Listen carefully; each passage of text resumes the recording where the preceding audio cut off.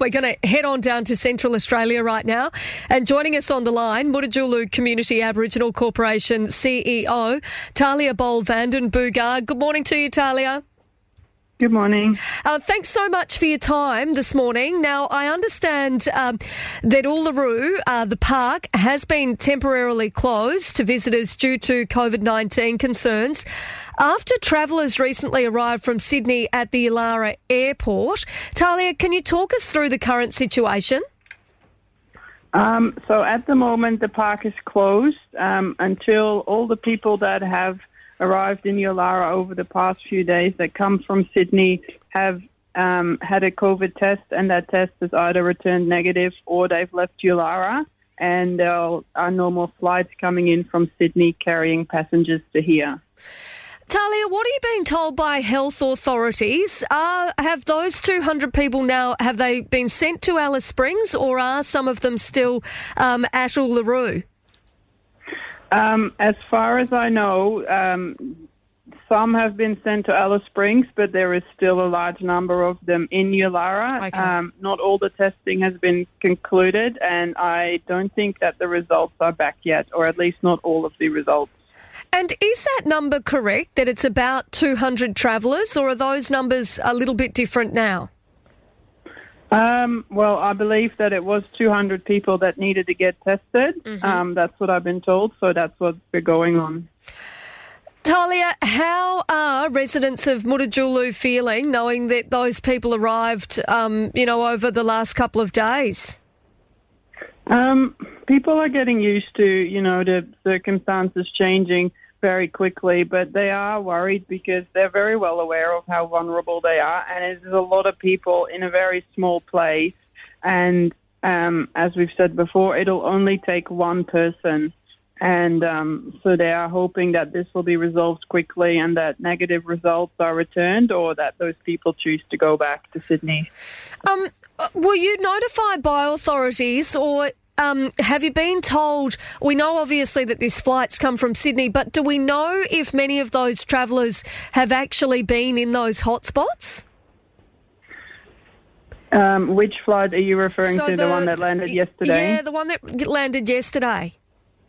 I've been told that the one that landed yesterday had 4 people on it. So luckily a lot of people listened to the advice and didn't get on board. Mm-hmm. But out of those 4 people, I've been told one had to go into mandatory quarantine in Alice Springs. So I think that just shows that people do slip through the cracks of the net. And it's a risk we're not willing to take. Absolutely. Talia, how long do you anticipate that you're going to need to, or that the traditional owners are going to need to keep Uluru Katajuta National Park closed? Well, I've talked to some people this morning, and I'm hoping that the testing will be concluded today, which means the results should hopefully be back soon. So everybody is hoping that it'll be over as quickly as possible. Who knows, hopefully in the next 24 to 36 hours. And so you will keep it closed, though, until all of those test results come back and people are negative? Yes, because until we know, there could be someone out there that is positive, and if they come into the park and then have contact with someone in the community, that's just a risk that is unacceptable to the people out here. Yeah, I think that's fair enough.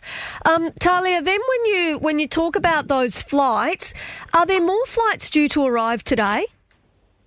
Apparently there's a flight due to land today, but I've been told that there's no passengers on it, so it'll just be used to repatriate people that are already here and want to go back to Sydney. Okay, so nobody's actually arriving today? No, not as far as we know. So that's good news. That is good news.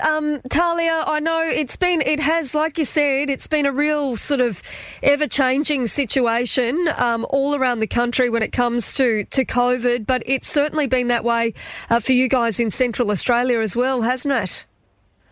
It has been, yes, quite entertaining, to say the least. That's a good way of putting it.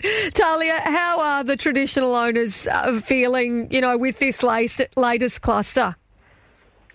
They're worried, but they're also very encouraged that there is a large number of people that is supporting them and who do stay away until it's safe to come again. And so they hope that everybody can, take on that attitude and, will stay at home if they come from that area and understand why they're taking the measures that they are taking. Are you hoping this all gets sorted quite quickly? I would imagine that there's still, the traditional owners are still quite happy to have territory tourists and people that are from non-COVID hotspots there. Is that right? Yeah, they're very happy for people who come from non-hotspot areas or from the Northern Territory to come to the park, and they're not closing the park to make it hard on anyone or disappoint anyone. They're only making that choice because they want to keep themselves safe first and foremost. Yeah, absolutely.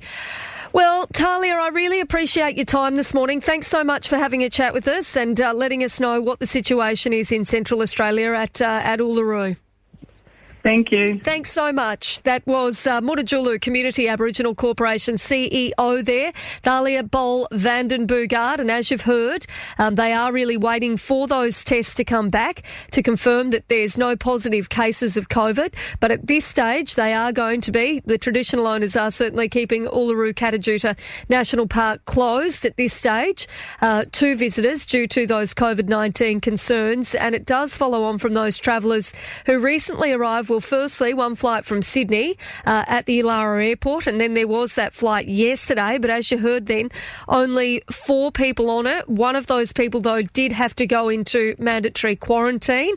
So it's not an ideal situation. I think that it's, we would all agree right around Australia at this point, due to this cluster in Sydney, it's not an ideal situation for anybody. It's really quite a difficult one, particularly ahead of Christmas.